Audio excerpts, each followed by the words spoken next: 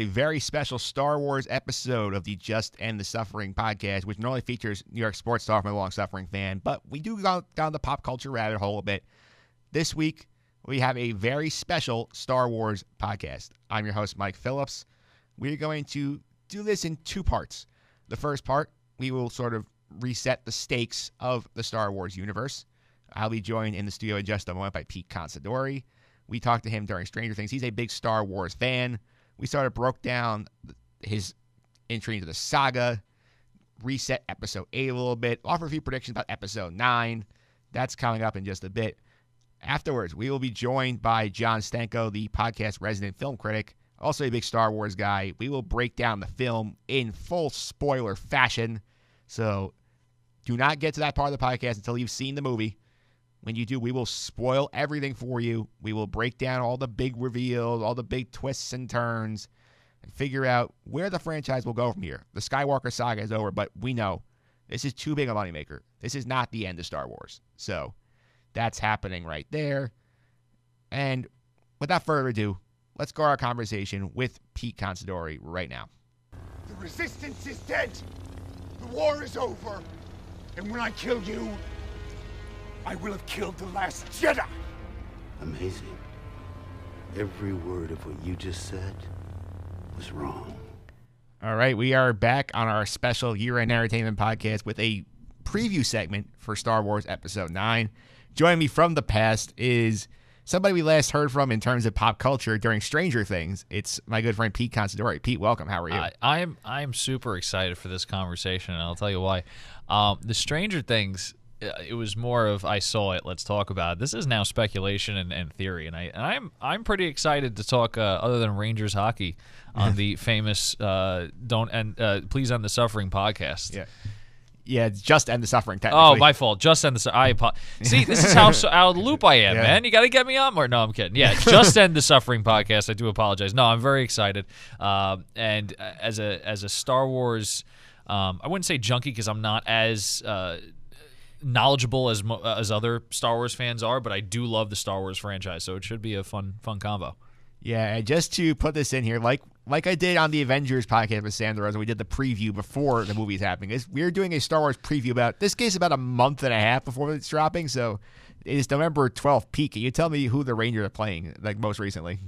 Just for reference. Who the Rangers are playing most recently? Well, we just lost against the Panthers in a shootout. Okay, so that's a frame of reference. The Rangers has lost the Carolina Panthers. You can look up that game in a shootout, and that's when we were recording this podcast. Can I just say something about the Florida Panthers really quick? Sure. The Florida Panthers surprise me every time we play them because they actually play better than I think they would, and I think Florida has a good chance this year of actually making some noise in the playoff run. But what a game! It was like 5-5. We went to the shootout. You can't finish it off, Rangers. Come on, man. Yeah, it's funny. It's funny when this actually airs. We'll see how the Panthers are in the standings. Yeah, true. Very true. Oh, God. Yeah. Let's get into Star Wars. We're supposed to start off on a good note. Yeah. We did start off on a good note. We heard Luke Skywalker saying that Kylo Ren was wrong about every word he said. Yeah, well, you know. we don't know. We assume. We assume. Yeah. So let's go a little bit before we dive into the latest of 7 and 8. So, like, how did you get into Star Wars? So I saw the trailer for Phantom Menace back when I was a wee lad. Yeah. And my dad was like, "Oh, Star Wars was something when I was a kid. This is, these aren't the first movies because it was called Episode 1." So of course I'm going, "No, Dad, it's the first Star Wars movie." But really, blame George. Yeah. So anyway, so we went to the movies, and he's like, "We should go." So I went to see the Phantom Menace, and for a young kid watching it, it was like, oh, wow, this is so cool. Rewatching it as an adult, I'm like, it could have been better.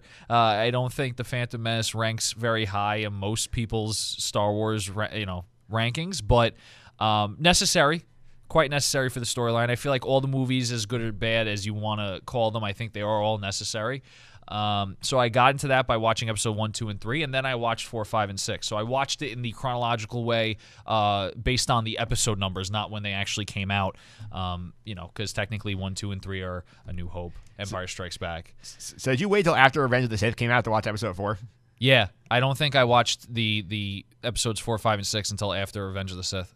Actually, no, that might be a lie. I may have watched 4, 5, and 6 before the Revenge of the Sith. Yeah, I might have. Yeah. I'll say otherwise that'd be a very interesting perspective that you went basically in the I just intended flip-flopped. chronological order. Yeah. Listen, you want to talk about, you want to blame George? Rogue One, Yeah. right? Fantastic film. Happens in between 3 and 4, right? Yeah. Really right before 4 starts. Yeah, it's about like Right. most of the movie's about like 3 days before 4 starts. Right. It's very, very close. Yeah. You want to talk about flip-flopping? Yeah. Come on. You go from episodes 4, 5, and 6 to 1, 2, and 3, right? Then I think Rogue 7. One comes out after 7, right? Yep. You go 7, Rogue One, 8, 9. Like pick, and it wasn't also the Obi-Wan movie was supposed to come out. They delayed that or even canceled, scrapped the project. Well, that's so that 'cause- would have been more going back and forth with it. Well, that's because Solo bombed. Yeah, Solo. I'm not too mad at Solo. How much of the story can you get in one movie? Like Yeah. Solo can have his own trilogy, you know. Like Yeah. But, you know, obviously there's a lot of flops. There's a lot of good in these movies. So that's what we're here to discuss, right? Yeah, and hot take. I think 2 is the worst of the first 3. I know everyone says it's Phantom Menace. I'm going to be honest with you. I'm going to agree with you, but I think 2 is the most important. In the fact that it sets up this whole, well, here's where all the clones came from, right? Like it sets up so much of the franchise itself, because when you think of Star Wars, there's a lot of main characters. A main character is a stormtrooper. Yeah. Like you think of stormtroopers. People, I knew a guy who had a white Camaro that made it the stormtrooper Camaro.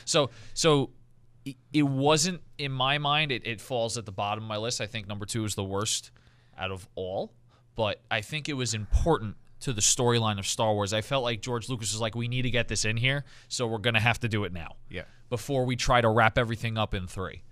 Yeah, I think the thing that was bad about 2, in my opinion, was just like the whole love story thing was, A, he can't write it, and B, it's just like the last time we saw like Anakin was a 10-year-old kid and like teenage. There's a big gap. There's a big gap that you have to get over in your head. Yeah, and say like, okay. Yeah, like it looks like it feels like gross, and it actually is. Yeah, but you know what too? It almost sets up his messed up reality, right? Yep. So, spoiler alert for those of you who don't know Star Wars. Oh, let me get that spoiler. Get the alert. spoiler alert. Thank you. Yep. Love hearing it. So, spoiler alert. Anakin Skywalker's Darth Vader, right? He gets tricked into thinking the dark side is going to save his pregnant wife, because he keeps having visions that his pregnant wife was going to die during childbirth, which she does, no matter what Anakin does with the dark side, whatever. She still passes away during childbirth. Obi-Wan messes this dude up, messes him up, and that's how he becomes. I guess he had the Darth Vader tag technically before he. That's became, I guess the suit. Yeah, it's just the suit, but that's when you see the iconic Darth Vader suit and how he became a bionic man, pretty much, that needs a respirator 24/7. That's why you hear the, all the time. It kind of sets up that kind of messed up reality for him if you think about it. Yeah. Yeah, it does. And you just think about like that whole sequence of movies. I mean, like we could spend about another 2 hours talking about the plot holes in episode 3. Well, yeah, but the other thing too is George Lucas had 2 hours, let's call it 2.5, to like kill off a bunch of people before 4 came out. Yeah. 4 was already out, but like in the chronologically of the episodes, you got to get rid of people. You got to turn Anakin into Darth Vader. You got to kill Samuel L. Jackson. You got to introduce technically Luke and Leia. Yeah. You got to introduce General Grievous for some reason in there. I mean, like he's in the beginning, like he's like the most badass villain on top of like Darth Vader and them. And he's just like, oh, I'm gonna cough a bunch and get killed like halfway through. Like, come on. Yeah. But yeah, again, I think he needed to pile 10 pounds into a pound bag, and I think that's where the problem was with the original trilogy.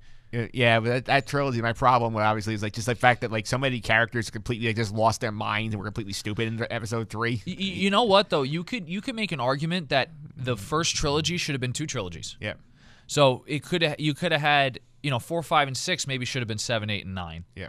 And then 4, 5, and 6. 6 would have been the transition from Anakin to Darth Vader. Yeah. 1, 2, and 3 could be a little bit more about Obi-Wan and Qui-Gon Jinn. Yeah. It could be a little bit more about Darth Maul. He could be the main villain throughout that first trilogy. Yeah. Then the second trilogy, the main villain could be Darth Vader himself. There's an internal enemy, with little plot enemies in there just to keep the movies fresh. Yeah. Yeah, you could do that. Like, and I mean, we know what the classic is. When the sequel trilogy was announced, what was your reaction? 7, 8, 9. Yes. My reaction was mixed. Yeah. I was excited because I'm like, oh man, I love Star Wars. They're actually going to move forward with Luke and Leia. Like, this is insane. And then I started seeing the trailer. I'm like, where do they play in? Yeah. Right? So then you see kind of Leia's involved. You see Han Solo's involved. Okay. You see Chewbacca's there. You're bringing back people. When I saw the trailer to 8, I'm like, okay, here comes Luke. Okay, now we're cooking. Like, here we go. And for those of you who haven't seen 8, if you hit the spoiler here, thank you. We gotta get you a production guy, so you don't have to do that. Of course, he comes in 8, and then we're just gonna fade away at the end of 8. I'm like, come on, we only had 2 hours of Luke, or closer to 3 probably. So I was mixed.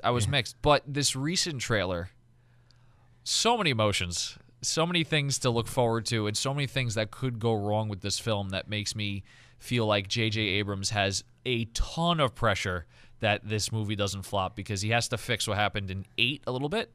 I liked 7. Yeah, I like 7 too. Yeah. I know people said like throughout, it's like, it's just a carbon copy of 4. But like, okay, well, would you rather have had 1, 2, and 3? They did so much in episodes 1 through 6. I mean, how much more original are you going to get with Star Wars, right? Yeah. I mean, like you it's, I don't want to say it's niche, but like how you had the rebellion, you had the Imperial Army. Okay, you had the good versus evil story. You did it already. Fine. Okay. How many more good versus evil stories are you going to do in each trilogy? You have to continue what's going on. Yeah. Is it a carbon copy?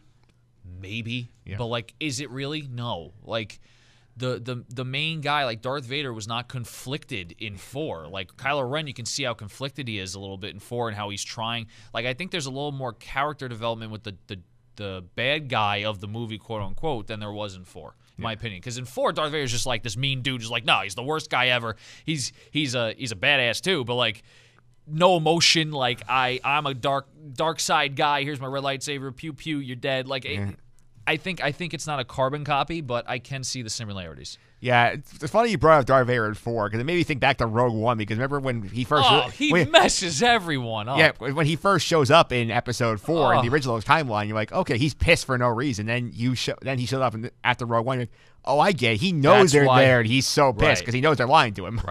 Right. So That's always fun. It makes sense. I like how Rogue One ties everything together, though. Yep. It's a great filler. Maybe there should be a Rogue 2. I mean, I know it doesn't work like that because of the whole plot of it, but maybe something in between. Yeah. In case you didn't see Rogue One, they all died. Yeah.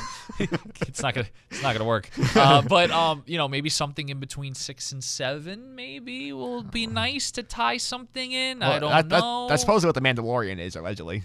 Yeah, but it's based on They're supposed but then to you got to pay the $60 a year to watch that instead of the $20 to see the movie, and I mean, I guess it's worth it. I mean, Disney Plus that just came out today? Yeah, so that's the other point of reference. Disney Plus just came out. By the time the movie comes out, we'll have about 6 episodes of Mandalorian in us. Yeah, pretty much. Yeah. I have my tickets for episode 9, by the way, opening night, Thursday. Nice. It's Thursday, 7:45. It's not really opening night. It's the day before. Yeah. I feel like midnight releases are not a thing anymore in the movies. It's like, we'll do it Thursday at 6:30. Yeah. It's fine. Yeah. So, they don't do that anymore. I mean, like Avengers was like 7 and 10. Yeah. Those were the times they had.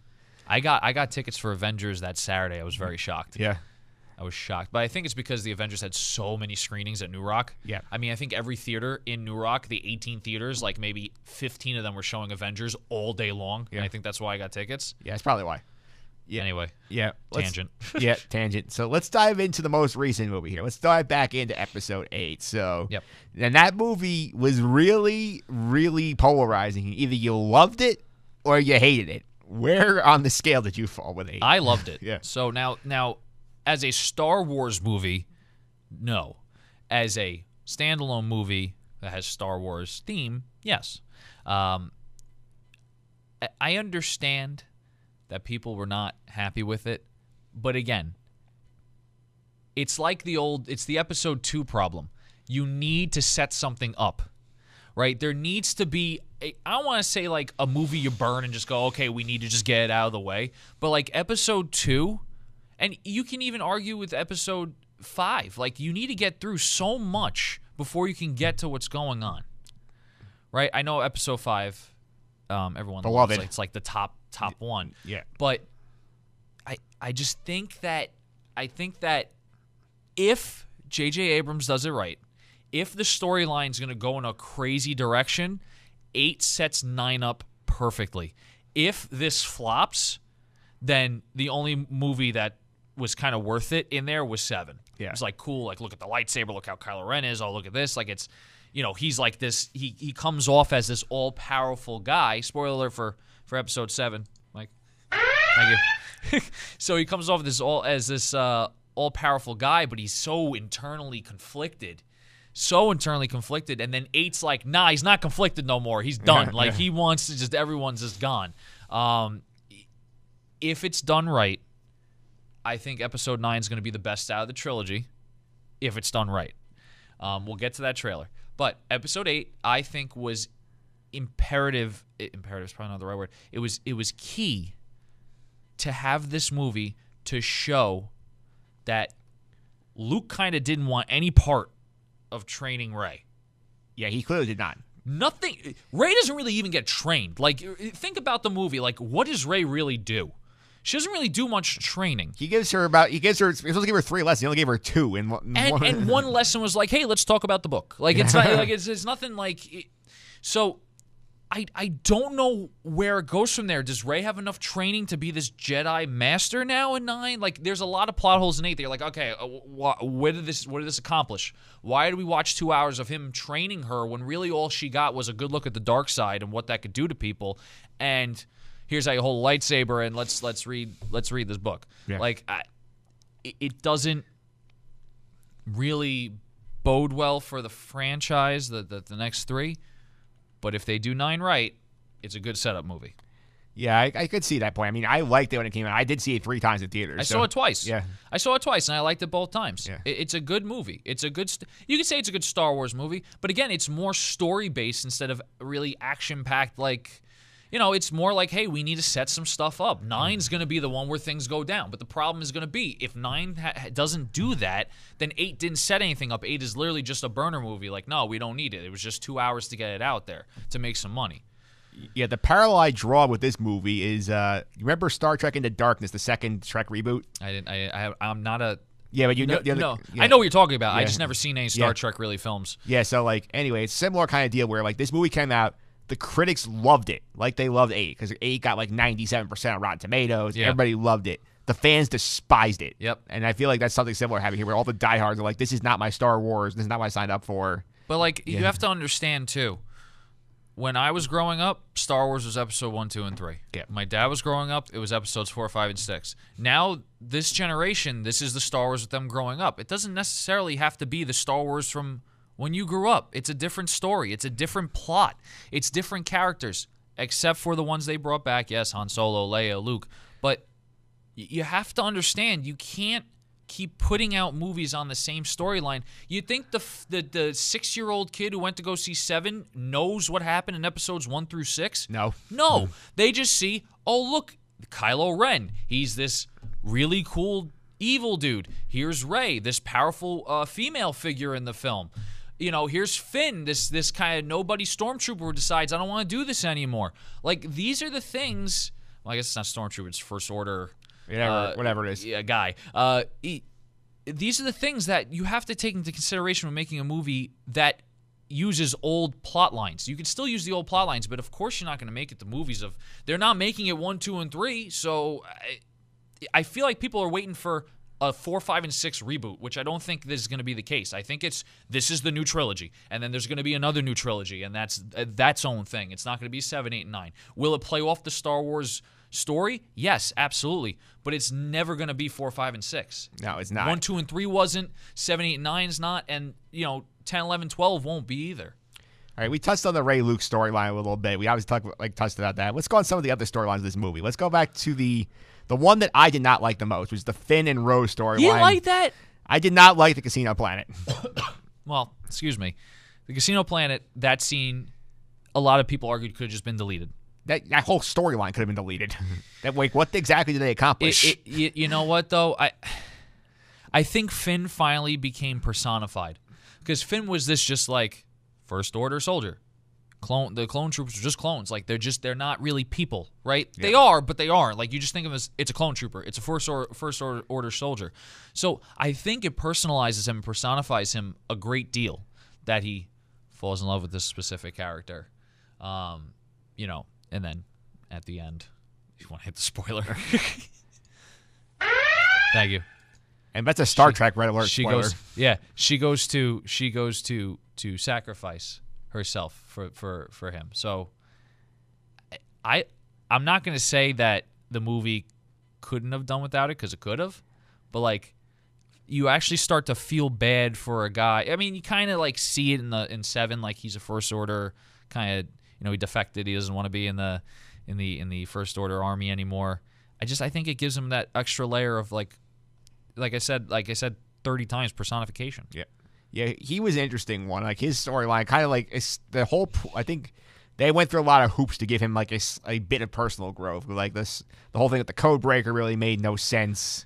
The code breaker thing was just hey, we're gonna set you up. That was the whole thing, and I think they needed a storyline behind. Well, how's this code breaker gonna play into it? And they did this whole thing, and then it was a setup. Yeah. So yeah, like I said, that whole thing we could have done without, but I kind of can understand why they used it. You know, like there's certain, like, who knows how this is gonna play in 9? Yeah.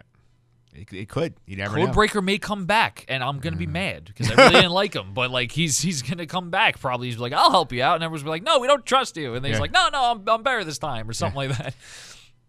Yeah, that's one on the line. The other, I think the third main storyline is Poe's storyline. And Poe gave us a gem in this movie. I got to drop this sound in there. Fleet, I have an urgent communique for General Hux. Patch him through. This is General Hux of the First Order.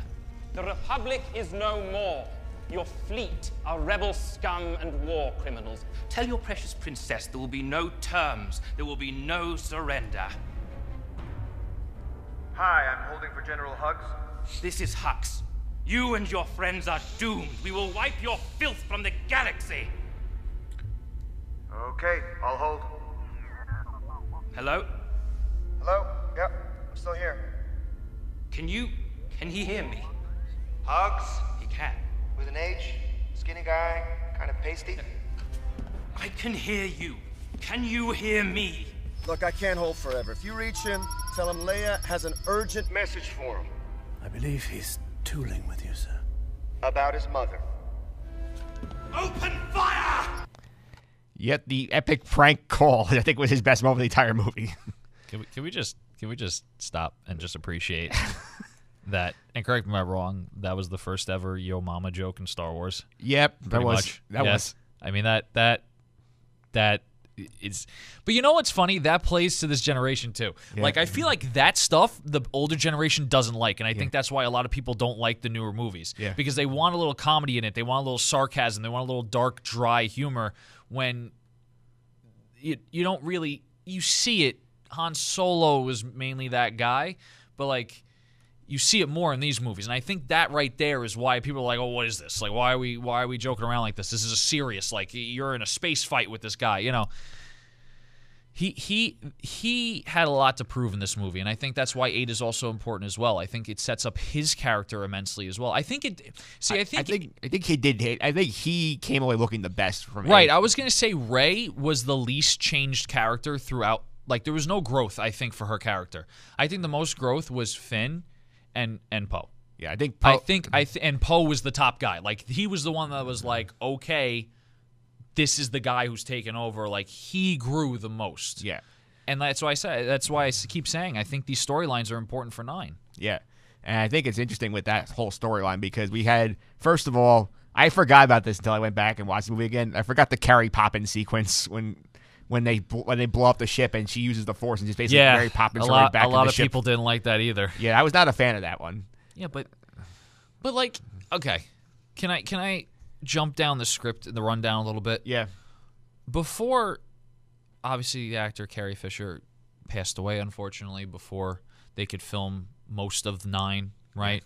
Okay, wasn't she supposed to be a Jedi in the movie, or the plan was that she was going to have some sort of role like a Jedi where she has the Force in her, which, let's be honest, if Luke has the Force in her, Leia has the Force in her too. Yeah. If Luke has it in him, then Leia has it in her as well. So why are we all like, oh, wow, she could do that? Like, what if she's the most powerful one? Maybe, because Darth Vader was considered the most powerful Jedi. Maybe all of his powers went to Leia. Who knows? I mean... Yeah, You're mad at that? Like, be mad at the casino scene. Don't be mad at that. Yeah, I think people was mad that it looked like so ridiculous. Like, yeah. It's Star Wars. They use lightsabers. Yeah. You think that's ridiculous, but the lightsabers and the aliens talking to each other in a canteen is not? Yeah. Come on. Yeah. That makes me mad. Like, I mean, I'm not trying to knock anyone that has that like, they thought it was ridiculous, but if you're going to nitpick that and not nitpick the whole basis of Star Wars, then I'm sorry that you shouldn't be watching it. Yeah. The whole basis of Star Wars is that people use an imaginary force called the Force and can move things and manipulate and use these lightsabers that can't even be done in real life to fight aliens and space wars and but the floating back to the ship, that's too far-fetched. Yeah, and anyway, that storyline I think was all like now we got past Carrie Poppins. We're good. Yeah. That is my Blue Jackets rant of the Star Wars podcast. Yeah. Blue Jackets ran back at episode 36 of the regular podcast. You want to check that out?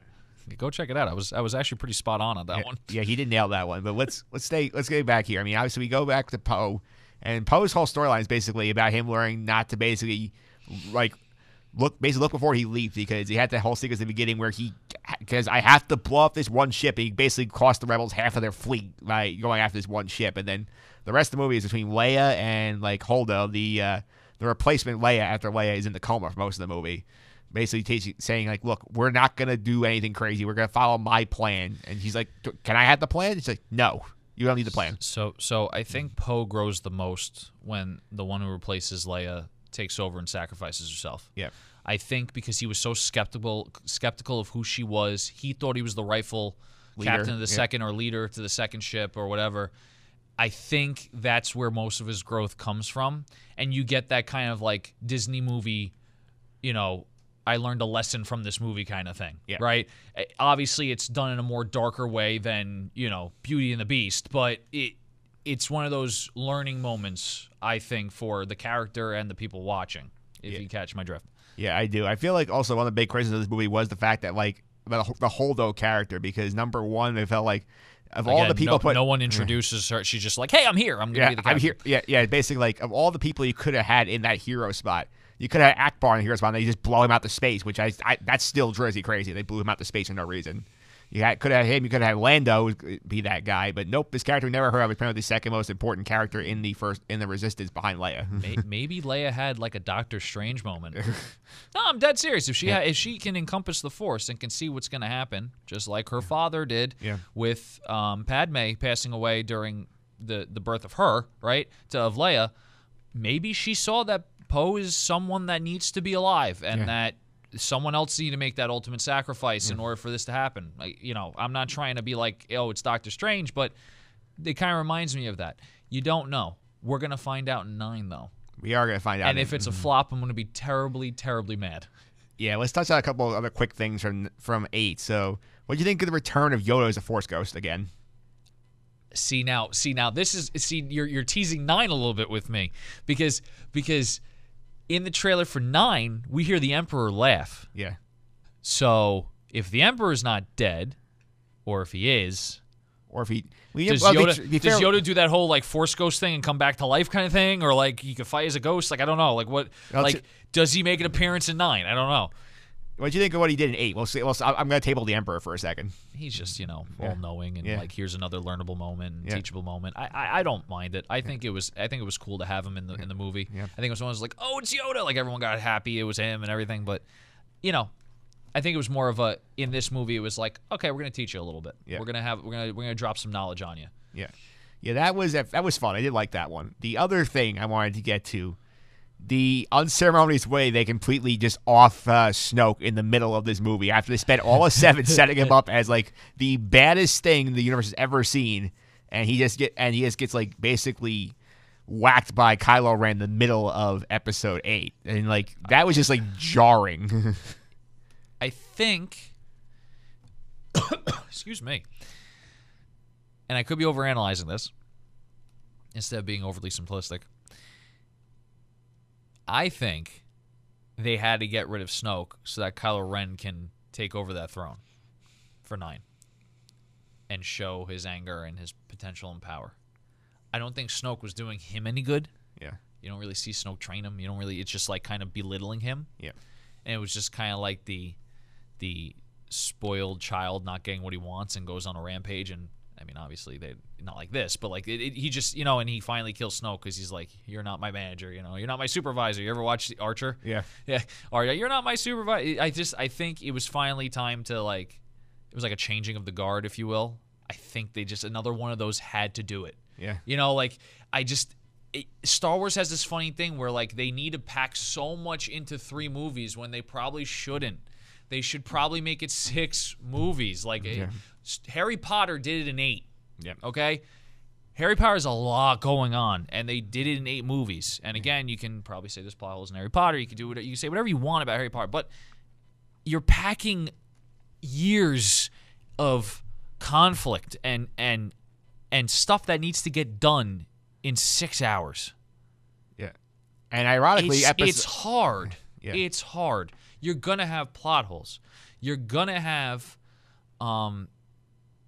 you're gonna have things where that don't make sense. And even if it's not a plot hole, it's just like this random person was in here.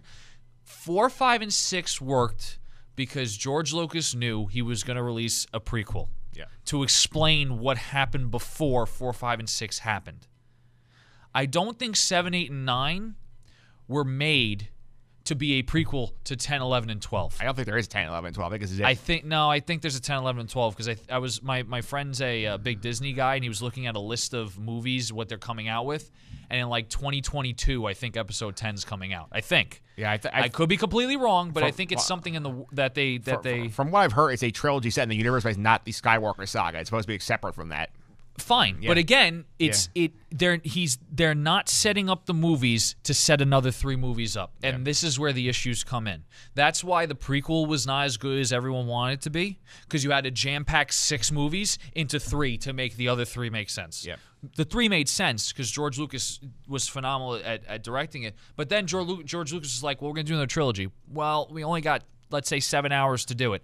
There's a lot we got to explain in 7 hours. Like, there's a lot we got to get done. Now it's like we need to make a full-blown trilogy storyline like 4, 5, and 6, and 1, 2, 3 was in 3 movies. It just, you're going to have it. It's going to happen. So, plot holes or not, they're doing the best they can, I think. Yeah, I think other thing interesting to note with this movie is the fact that this was not really supposed to be a J.J. Abrams movie. It was supposed to be directed originally by Colin Trevorrow, who backed out of the movie. Well, apparently J.J. Abrams got offered all 3, and J.J.'s just like, "Nah, I don't want the second one," or he only went on for 1. He only wanted 7. He only wanted 1. He wanted 7. He got offered the whole trilogy, though. Yeah. And then after he didn't take 8, he was like, "It was the worst mistake of my life. I should have taken 8." And that's why when he got the opportunity to take 9, he was like, "Yes, I want 9." Yeah. And I honestly think if they would have stayed with the same director, there might have been a little better continuity and a little bit more, like, because now so what happened was the director of 8 had to work with what J.J. Abrams' style was. And he didn't like some of it, clearly. He started retconning some of it immediately. Yeah, so, then you're going to go back to 9 where, like, J.J. Abrams was like, "Well, I want to do stuff from 7, but I have to do stuff from 8, and that's where a lot of the complications come in as well. Yeah, because I feel like for sure the biggest point in this is the whole mysterious thing of Rey's origins. Because in 7 they make it out like she's a big deal, and then in 8 Rian Johnson has Kylo Ren drop her like, "Oh, like you're a nobody. Your parents were just like nobodies who just abandoned you." I think Disney should have tried to find someone who was just going to direct the 3 movies together. Yeah. I think piecemealing something as big as Star Wars. Mistake. It was a mistake.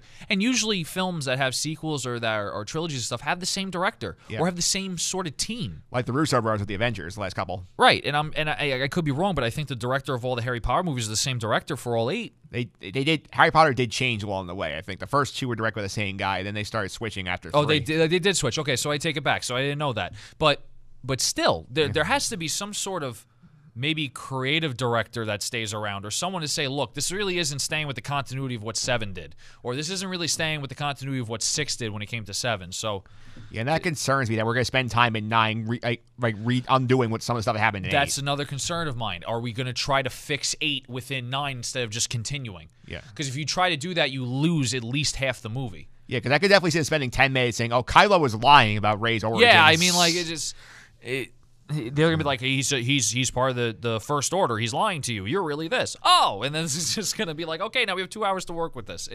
I agree with you 100%. That's one of the things that makes me feel like it's gonna flop, because I feel like J.J. Abrams, he's a great director. I just hope he doesn't try to fix it to his storyline, and it's gonna flip flop too much. Yeah, for sure. And I think we've gotten far enough in here. We can talk a little about the episode 9 trailer now. So I'm gonna throw that spoiler warning up again in case you have not seen the trailer yet.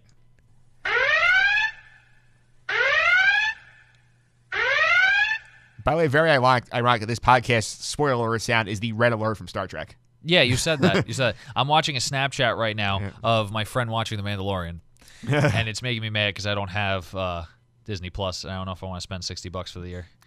Yeah, so like We'll see. This trailer, a lot of interesting things in this trailer. I mean, so I only saw the first trailer. I haven't seen the newest one. I don't know if it's different. Yeah. So if you want to explain to me that'd be great. The stuff that interests me in this is obviously the Dark Rey images, like the images of her with like the dual, like the. I saw that. The flip lightsaber. I saw that red lightsaber. I don't think that's gonna be. I don't think that's. She's the dark side. I feel like she's like one of those. I lost my lightsaber, so I need this one. I feel like that's honestly gonna be like a vision, kind of like what happened with Luke in Episode 5. That could be it too. Like when he killed Darth Vader in the Vision, you saw his face under the mask. I feel like that could be something similar to that. Yeah, no, that absolutely could be. I don't see Rey. Do you imagine like in 9 they flip flop? Yeah. That would be so mad. Yeah. You take 2 movies setting these 2 up to be like, oh no, I'm going to be good, Kylo Ren says, and then Rey's like, I'm going to be bad, and then because I don't know who I am, and all this stuff. Oh man, the first trailer when they find the Death Star, I knew something was going to happen. Like they were going to find like Darth Vader, maybe still alive, or like Anakin or whatever. But like you hear the Emperor laugh. Yeah, that gave me chills. Yeah, it gave me chills. And one of the trailer, like other things you did not see in the last trailer, there's an image of like Rey standing in like a ship, like looking at like the throne, and he's sitting in the throne. So like he's not actually dead. Which, I mean, technically by comic book rules, he's still alive, could still be alive because you did not see the body after he gets thrown on the shaft. I'm saying, you don't see him die. No, you just see him fall. You see him get thrown down a shaft by Darth Vader, and then you just hear him scream, and then that's it. That's it. The only one you see die is Darth Vader. You see him pass away, and you see Anakin's ghost. And you Force Ghost with Yoda and Obi-Wan. Yeah. So, what did you think of the choice to bring him back? I think it's very interesting. Yeah. I think it's very interesting because now you have this. First of all, the Emperor's got to be like, 1,000 years old at this point, right? But and where's he been all these years? You get rid of Snoke. Yeah. Who's the new influencer? Yeah. It's the Emperor. Yeah. And the Emperor was so much better influencing people than Snoke was, because look how many,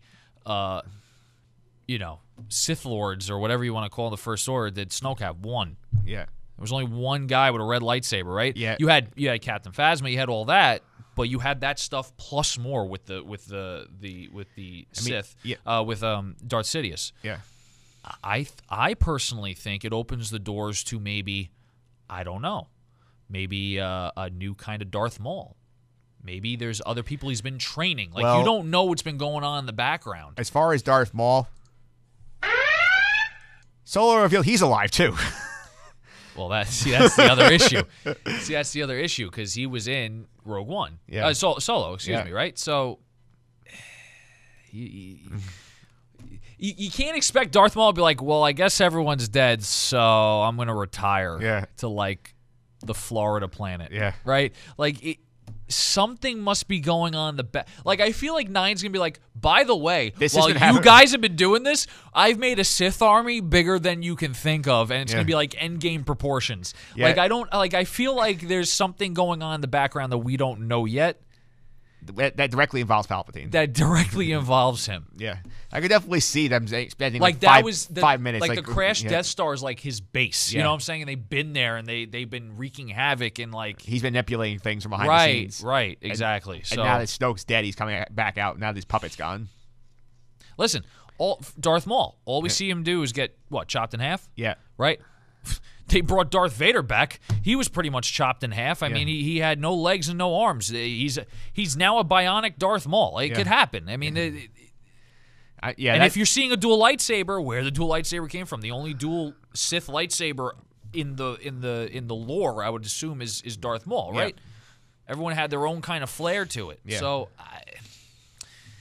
it's a good take, Mike. It's a good take. I'm going to be honest. There's so many questions. Yeah.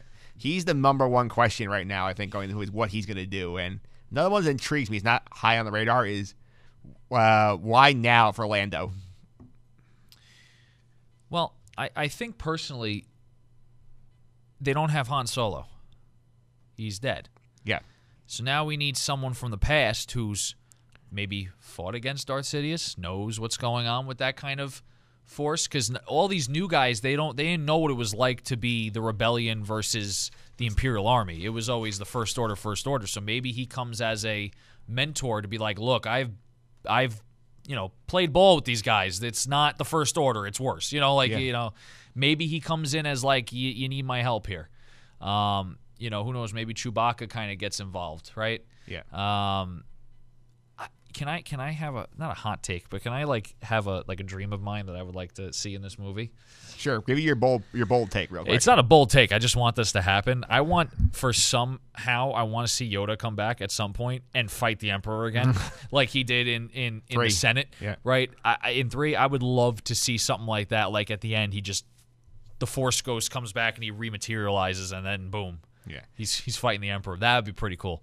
Yeah, that would be a lot of fun. I can't wait for episode 9. Pete, thanks for all the time. Before I let you go, before we dive into the actual spoiler of this movie with John Stanko, you want to let people know how to find on social media? Yeah, at PJ Considori 29. That's on Twitter. Do a lot of Ranger stuff, not a lot of Star Wars stuff. Maybe I'll start tweeting about that. I know John Stanko does a lot of movie takes. Maybe I'll throw some hot takes on Twitter.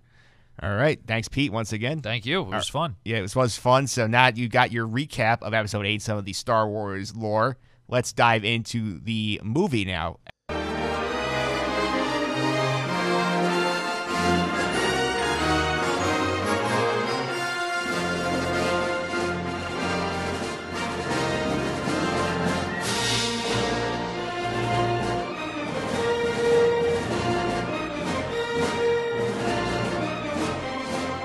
All right, we're back on the Just and the Suffering podcast. It is time to recap the movie here. Go into the Avengers Endgame. I wish we were going into Avengers Endgame. We're going into Star Wars: The Rise of Skywalker spoilers. Joining me in person today to talk about it is the great John Stanko. John, welcome. How are you? I'm doing all right, Mike. Appreciate the word great being put in front of my name. I like it. Thank you. Yeah, one of the most popular guests of all time on this podcast, John Stanko. Well, I hope I can live up to the expectations today. Yeah, I swear, I get requests from people to say, where is John Stanko? When is John Stanko coming back? So John Stanko is here twice a week for you guys. Well, I'm always happy to join you, Mike, whenever you need me. All right, so now that we've gotten this out of the way, we're going to sound the spoiler horn. You're about 40 minutes into the podcast. You listen to Pete already, so I'm throwing this up here.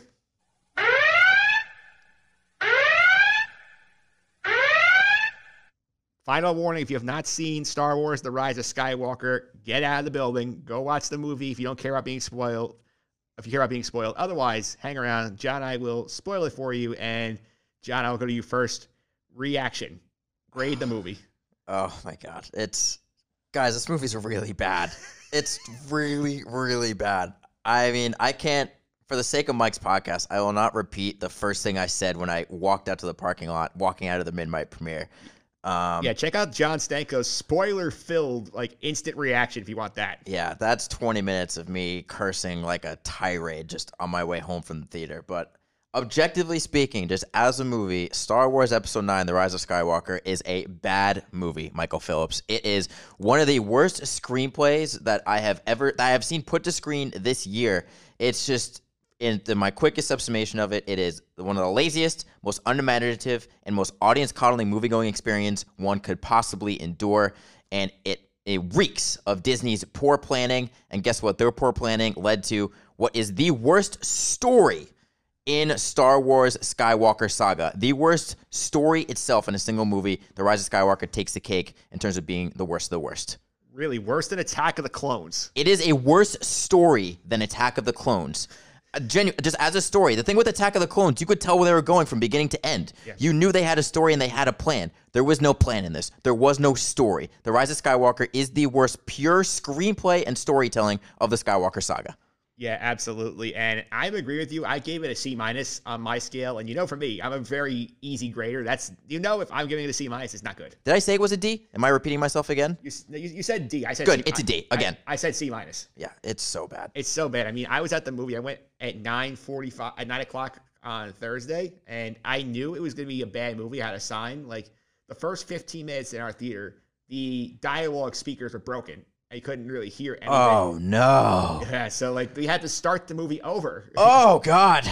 That's not good. It was like a sign from the gods, this is a bad movie, get out, but I did not listen to it. So, no. I was one point, I was with my friend Anthony Calvi, and we were just looking at each other at one point. We were just sitting there going, what the hell's going on out here? Right? Exactly. Just like that. You don't know what's happening. And, there's the thing, it's Star Wars, so you expect some crazy stuff to happen, but it just doesn't suck you in enough where you'll buy into the absurd.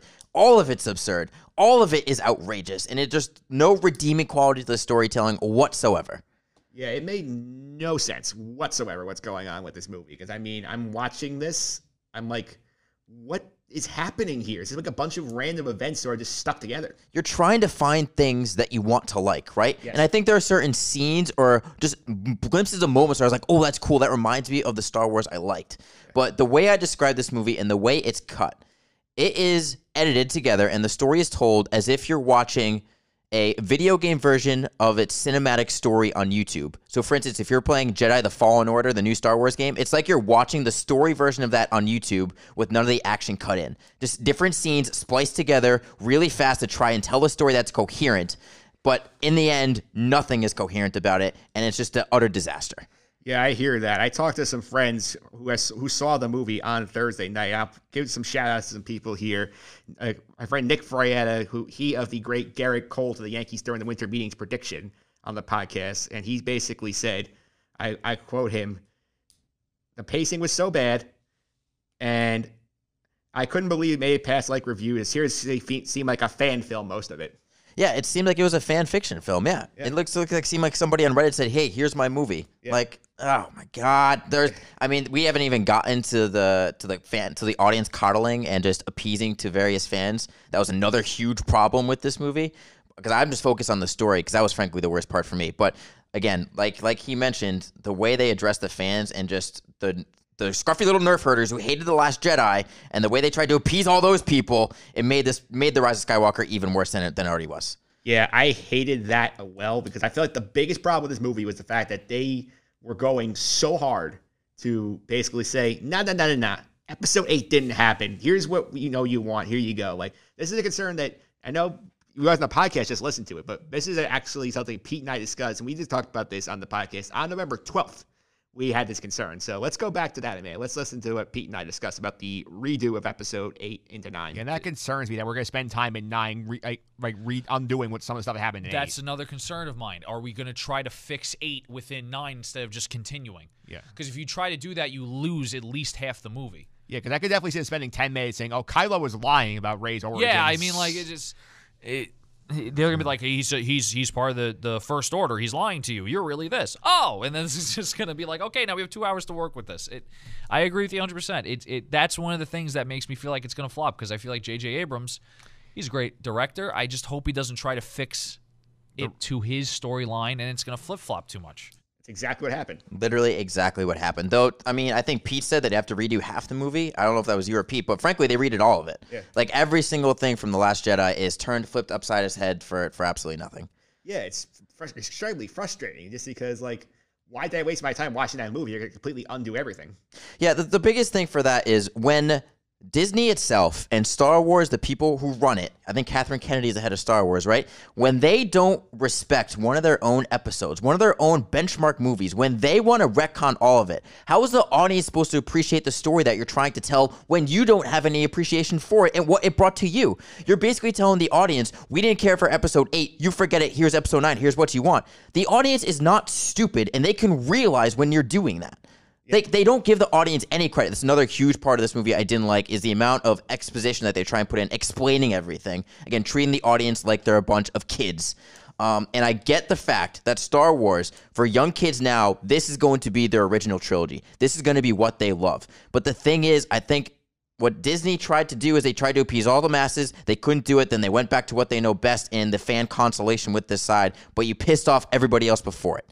So it's really hard. It's a delicate balance because you want the young ones to love Star Wars as much as the older generation did, but they couldn't find that balance. And I don't know if it shows a maturity amongst the people who watch the younger Star Wars coming to the new ones now, realizing that their tastes have changed, or if it's Star Wars so blatantly ruining the end of this last trilogy and the Rise of Skywalker being the worst told story. There's so many different things that could possibly go wrong that we could spend hours discussing just within Disney and Star Wars higher-ups themselves. Yes, and Pete made this point also, not pull the clip this, but he made a great point, is that, like, one of the big problems he has is this whole idea that Disney sort of, didn't put somebody on as sort of like an creative, like, director, oversee all these things. Yes, why did they not plan out this entire trilogy out before the first movie was put out? Yeah. Why not have a story that you know is going to span 3 movies? Yeah. It's stupid. Yeah. It is plain stupidity on their part.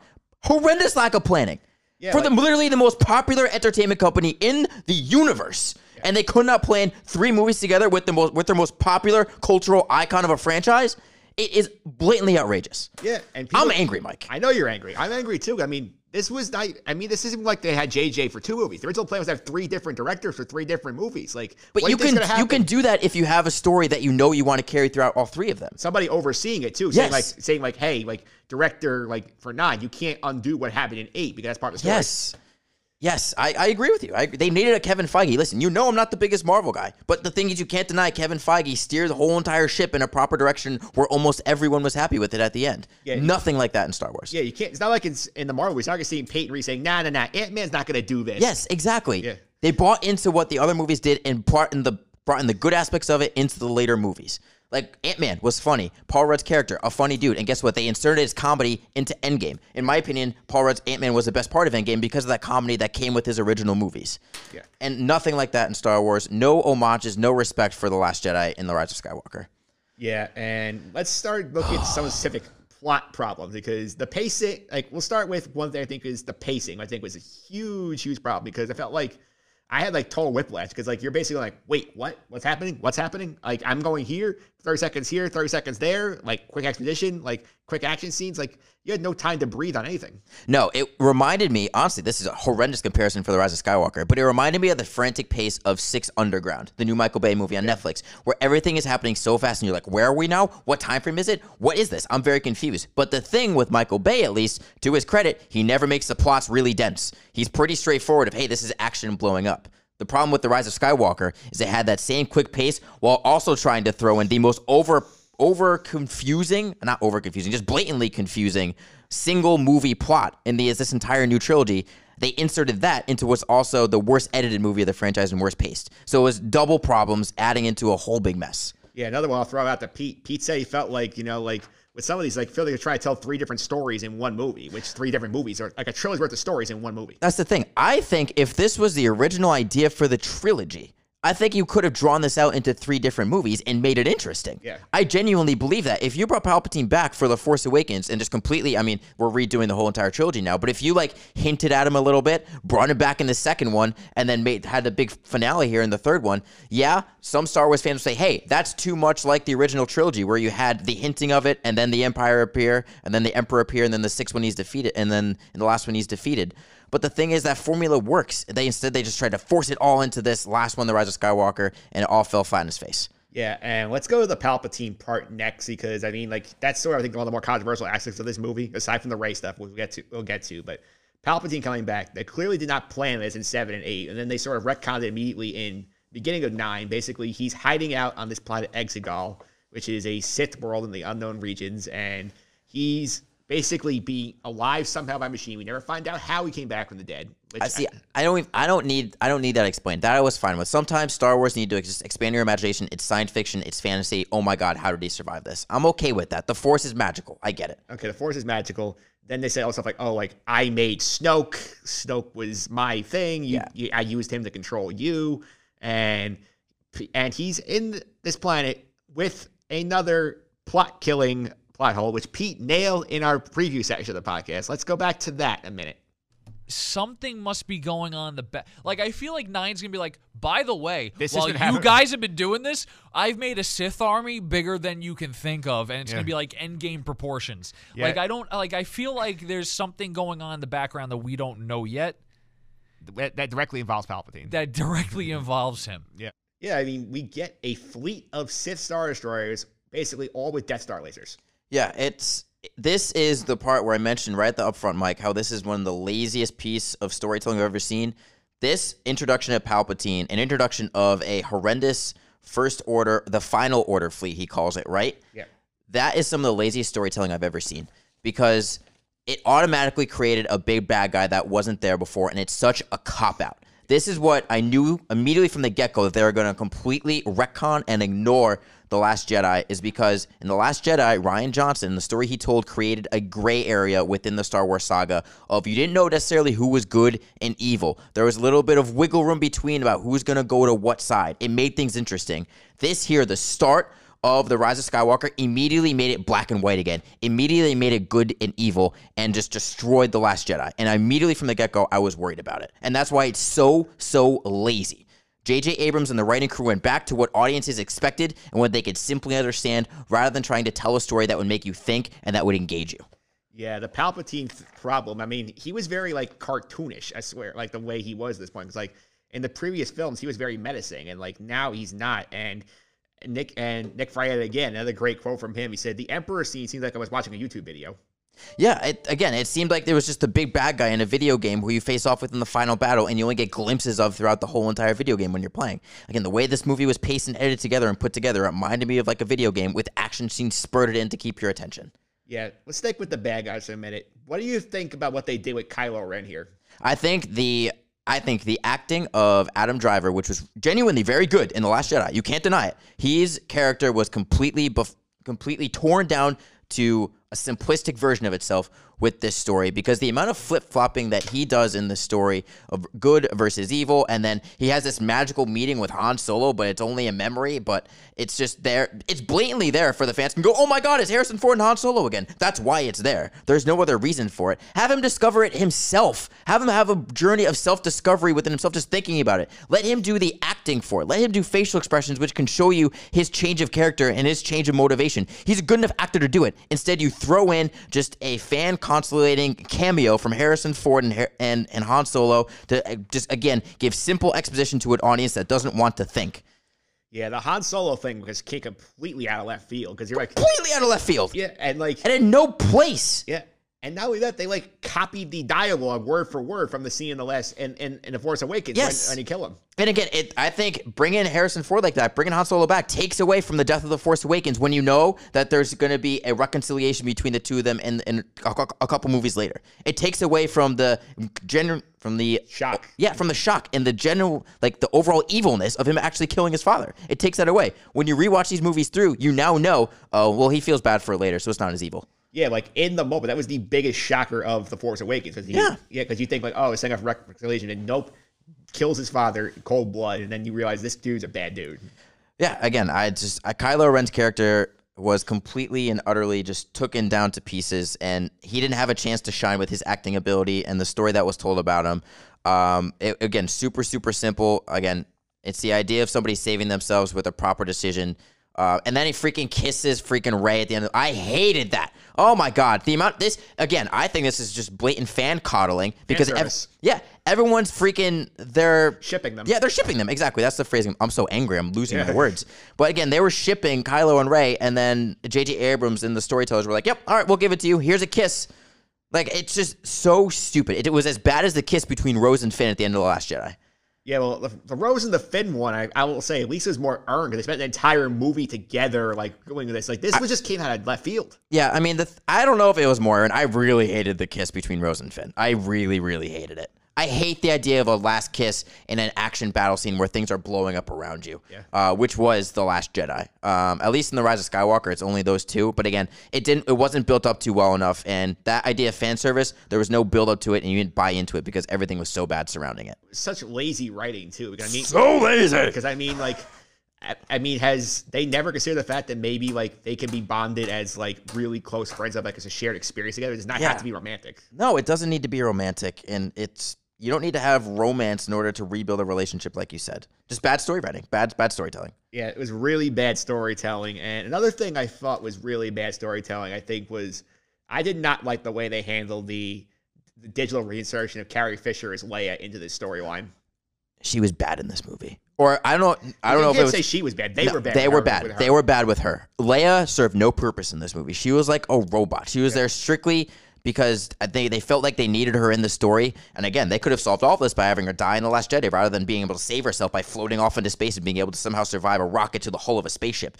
That's a podcast for a different day. Yeah. But again, they inserted her into this movie and she was really, really bad. And her death, I felt nothing. Yeah. Nothing. At all. Yeah. That bothered me to no end too because they basically hinted it throughout this thing, like she's as strong as Luke in the Force. And that's the thing. She wasn't, though. She never was as strong as Luke in the Force. Why are they making her as strong now? She was never that strong. Yeah. And I hated how they made her do Jedi training out in the temple with Luke. I think the reason I liked Leia in the original trilogy and kind of also in The Force Awakens is she didn't need to know like the ways of the Jedi and the ways of like lightsaber fighting to know how to use the Force in her own way. It's like the idea of using the Force is not exclusive to just the Jedi. Yeah. But in this one, they made it seem like that way again, where it's either you have the Force, you have a Jedi. That is the rule. Yeah.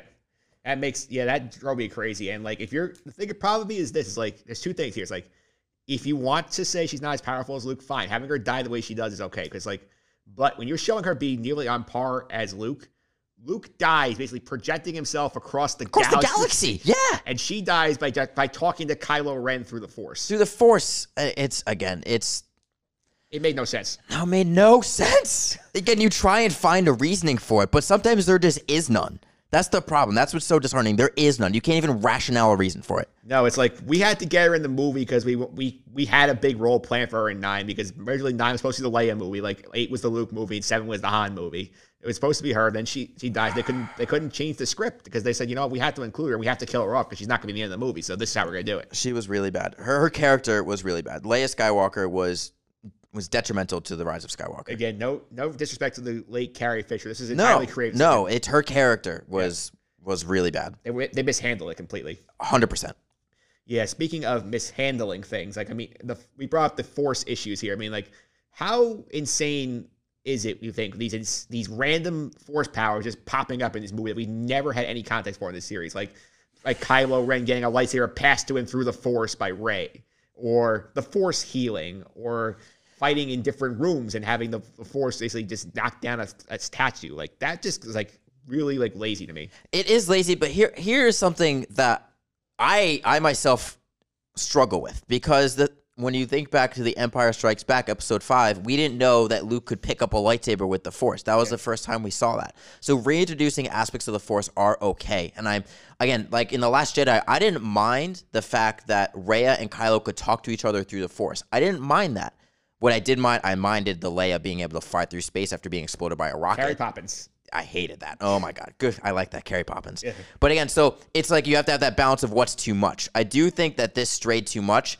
I will say, though, if you watch The Mandalorian, I think you bought into the healing thing more in The Rise of Skywalker, because they did that in The Mandalorian. They had Yoda heal. Baby Yoda. They had Baby Yoda heal. Sorry, you're right. Yeah. I should distinguish. They had Baby Yoda heal in that Mandalorian episode, which came out the Wednesday before The Rise of Skywalker was released. So as absurd as the healing thing is, you bought into it a little bit more just because of The Mandalorian hinted at it a day prior to the release of this movie. Yes, they did. Yes, they did. So, again, I don't necessarily love that idea, but at least they gave you something where a little bit of a hint to it if you watch The Mandalorian where you buy into it. Yeah. I didn't like the Force fighting in between the two different places. Can you imagine them? It's so Kylo Ren is in the snowy town, right? Yeah. And you got You got Rey on the spaceship, and they're just flailing lightsabers at each other, like in the middle of that's weird. Yeah, it looks weird. It looked like imagining that is weird. And what happens if they struck one another? Like that also confused me. What would happen there? Yeah. And I don't mind the passing of the lightsaber from Rey to Kylo. Right, that's what happened. Yeah. Again, I don't think it makes much sense being able to then why can't the Jedi do this all the time? Just instead of Amazon shipping, transport stuff all the time. But that was one of actually the cooler moments in the movie, so I kind of bought into it I kind of liked that action scene when he fought the Knights of Ren, so I bought into it a little bit more. The biggest thing for me was really that fight scene on the spaceship, and then they're just slashing at air, and then they destroy the pedestal for Darth Vader's mask.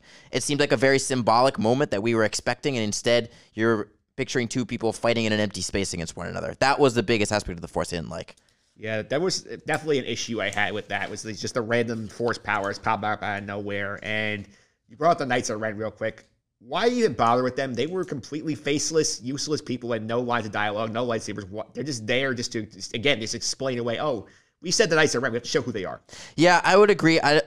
They weren't done well. I do think that they looked kind of cool, and I like the idea of just a hitman squad led by the Supreme Leader. I kind of like the idea of it. It wasn't up to full execution. I don't think you need dialogue when we have super threatening people like that. The thing is, I don't think they had a scene where they truly showed how dangerous they were prior to that final confrontation with Kylo. And then, frankly, Kylo just took them down, and there was no competition for it. So I think they needed kind of a table setter being like, hey, these are the Knights of Ren.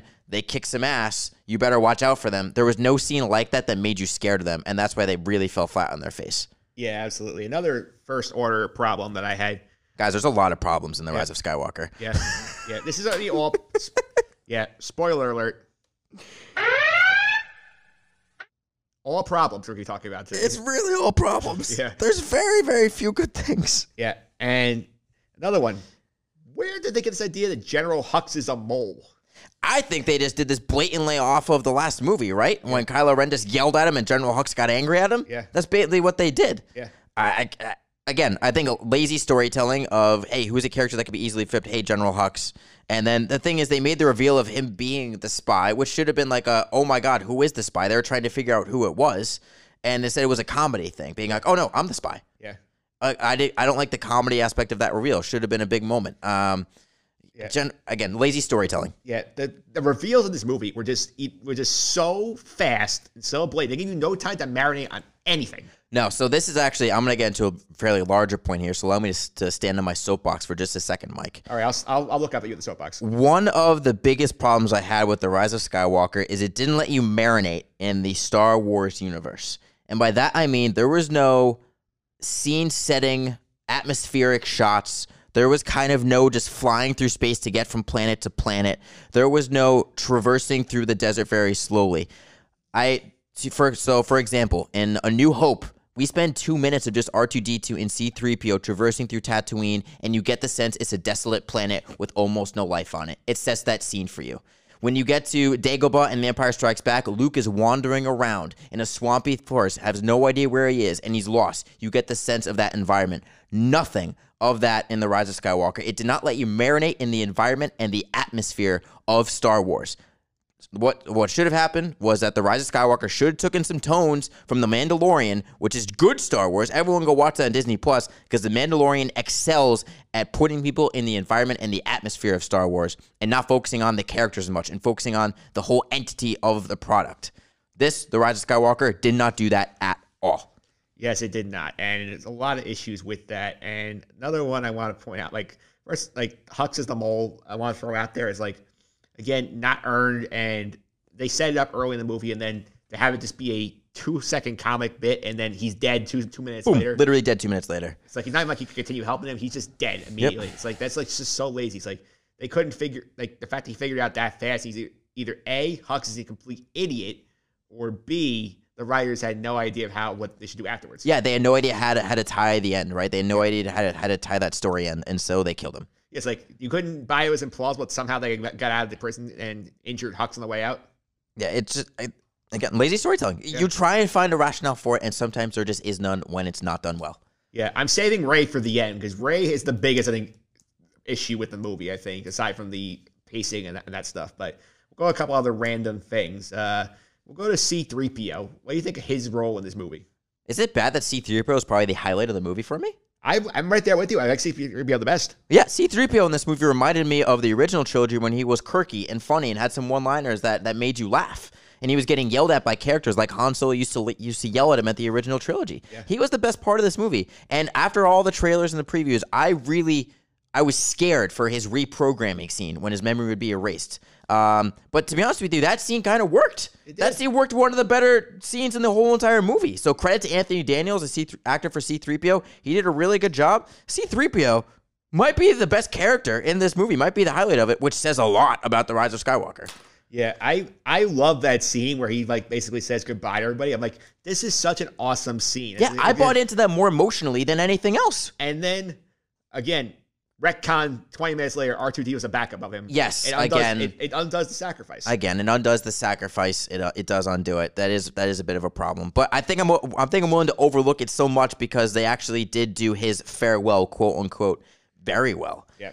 Like I thought it was great because like then like you had this creepiness with the red eyes when he's telling you the Sith code, and then you had the funniness of him introducing himself and be like talk about how Babu Frick is his oldest and dearest friend. That was hysterical. Yeah, like Babu Frick. I thought also Babu Frick was very good. I enjoyed his character as well. The little appearance he has. Yeah, at the theater I was in, every time Babu Frick talked, the audience was just bursting out laughing. Yeah, he was pretty good too. So it's really sad that C-3PO and Babu Frick are they're basically the only two bright spots we've had in this movie thus far. Yeah, I will go out on a limb here. They're the MVPs of this movie, C-3PO and Babu Frick. Yeah, I would say C-3PO definitely. I think he's definitely the highlight character from this movie I'm going to remember most. Yeah. Another thing that they could have done it well, but they immediately retconned it, the death of Chewie. This was one of the biggest problems for me, and it came right after a moment I actually liked. Kylo Ren and Rey are battling in the desert, right? Yeah. They're doing the Force battle. Rey has Force come out of her fingertips, which I thought was cool. Lightning, yeah, Force lightning from a good guy? Oh my God, didn't know that was possible. Really cool. Are they addressing a gray area where she might have some dark side in her, some secret dark side that allows for the Force lightning? Love the idea of the concept. However, when the ship blew up and it cut directly to Rey talking to Finn about it and feeling bad, I immediately knew Chewie's not dead. Yeah. This is just, there was no time to breathe. Again, the story didn't allow you to marinate in Star Wars at all. It didn't allow you to kind of sit with the emotions of the characters, immediately cut to a cutscene with some dialogue that made you realize, oh no, Rey is good, don't worry. Yeah. Immediately made you know Chewie was not dead. Yeah, that was my big problem. It's like, number one, I like the idea of like having, like, as much as I love Chewie, like, the idea of him dying randomly because Rey did something accidentally added a layer to that character that was great. Yes, it would have added some confliction and some gray area. Yeah, it would have added gray area. And if you're gonna do the bait and switch, can you not wait more than 30 seconds to tell us he's not dead? Yeah. Again, yeah, I agree with you. No, yeah. It's like, wouldn't it be great if instead of having them tell you immediately, then like cut that scene out, and then we get to about like 15 minutes later, and you get to the ship, and she's like, "Wait a minute, I said Chewie." Yeah, exactly. That would have been such a better way to do it than what they did. Again, you look for reasoning, and sometimes there just is none. There was no punch to it at all. The way I describe it is this movie went for a lot of knockout punches to try and make you feel stuff, but instead it was a lot of shadow boxing where you don't even flinch once. Yeah, it was like a series of random events that are coming together, in my opinion. Yeah. Yeah, that is a big issue to me. It's like I felt like they just were so scared of what happened in episode 8 with the audience reaction. They're like, no, it's okay. We didn't kill him. He's still alive. Guys, calm down. Like, sometimes people and characters need to die for you to feel something. It's okay to have that happen. Yeah, that's one plot hole. Another plot hole, the way they took Rose completely out of this movie was the most ridiculous excuse I've ever heard. I mean, Finn asked her to get, it's like, hey, you want to come? It's like, I can't. Leia needs to study old Star Destroyer specs here. I mean, come on. I mean, it was a really stupid excuse. I don't like the character Rose, so I was happy she was not in the story, to be honest with you. But I will agree with you. It was a ridiculous piece of dialogue that they just put in to throw her away from the main story. Yeah, because they're like, we know this character is hated. We're not going to put her in the story. We'll have a dumbass reason to put her here. Yep. Leave her on the base. Again, I agree with you.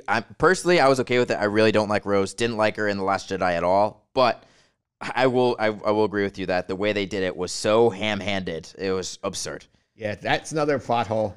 Third plot hole I want to get to. How is it possible that Lando Calrissian, in the span of about 3 hours, took the Millennium Falcon around the galaxy, came back with an armada big enough to take on the entire Sith fleet. Again, that's a great. It's honestly the way this scene reminded me of Avengers Endgame when everyone just came out of the portals all at the same time. Had a magical thing. Here's everybody to save the day. Yeah. It's just. Again, I agree with you on that. It's a plot hole. Again, they tried for a knockout punch, but there's so much absurdity to it. You're just like, this makes no sense. Yeah. It's, again, Lando Calrissian in this movie, again, I think for fan service, he didn't serve a purpose for me. This movie would have been just the same without him in it. Yeah. It would have been the same without him in it. He was just there because the fans saying, where's Lando? We didn't see Lando in a 7 or 8. Yeah, again, and I think they had that conversation between Poe and Lando, and Poe asking for advice, like trying to establish that connection between Lando and Han, and have the audience kind of connected to again. But again, that conversation completely fell flat because it was so obvious what the intention was. Yeah, it's completely intensive that they wanted to make Poe Han Solo 2.0. I mean, they even said like, oh, he was a spice smuggler. There's no subtlety at all to this story. None. It's like literally direct reference to Solo with like that and like his random girlfriend, like former girlfriend who was on that planet, who was Kerry Russell wearing a mask. Yeah, yeah, that's guys. I've sunken so far in my chair out of just despair. I'm now staring up and Mike. I just want to lay on the floor and wallow in the pity of the Rise of Skywalker. Yeah. Another thing I noticed that I feel like was a direct response to the criticism of Episode 8 was immediately at the beginning, we're all going together on this voyage because friends stay together forever. And that was like, to me, it's so forced. It's like, yeah, well, Rey is set, like, because that was one of the common criticisms of the last movie. Like, you know, like, Rey's doing her own thing, Poe's doing his own thing, Finn's doing his own thing. They're never together. We're going to throw them together about half the movie. Yeah, exactly. I agree with you. But, I mean, to be fair to the actors, they worked really well with each other. Yeah. That is why, like, The Rise of Skywalker is not as bad as Attack of the Clones because the acting is actually good. They have talented people in these roles. They just give them a bad story. They just give them a really, really bad story to work with. So the actors are trying to make something happen with no magic at all. Yeah. Another issue I will throw out there in terms of whatever. I mean, like, this is all issues at this point. We have not said. I want to ask you at least one positive thing. At least I liked the Rey of Force Lightning scene. I thought that was a cool moment. Yeah, Do you have a cool moment that you actually liked? I'm trying to think of what my moment that I liked was. It's really bad. Your C generous grade seems very, very generous. C- grade because C- grade. Sorry, C-. Because like there were things I enjoyed in it. I thought the action was cool, even though it was like sort of like a little slapdash thrown together. I liked at the end. I liked the showdown with the Emperor. I did think that was pretty interesting. I did not like that, so I will disagree with you on that. And C-3PO and Babu Frick, obviously the highlights of the movie. All right, we both agree. We agree C-3PO and Babu Frick were good. I forgot about Yeah, you're right. You just say you like C-3PO. He was the MVP of the movie for you. He was the MVP of the movie. And another thing I felt like they threw in for the PC police, the random same-sex kiss at the end of the movie. Oh, my God, thank you. Oh, my God. I literally said, what the F in the movie theater when it happened. Oh, my God. Yeah. Oh. It's literally just... They wanted to. There's no hint that those characters were same sex, and we're not anti this. Like, tell us in the story earlier. That's just thrown in there to say you don't need to include it. Like, nobody was clamoring for it, were they? No. This felt like a direct reaction to Disney having the gay character imbuing the beast. So, we need a gay moment in Star Wars. Yeah, I forgot about that. You reminded me of that. That was utterly absurd. Yeah. Oh, good call. I literally said what the like. I'm keeping myself clean for your podcast, but I would literally said that in the movie theater when that happened. Yeah, literally, in the movie theater, I think my reaction was this. What the hell's going on out here?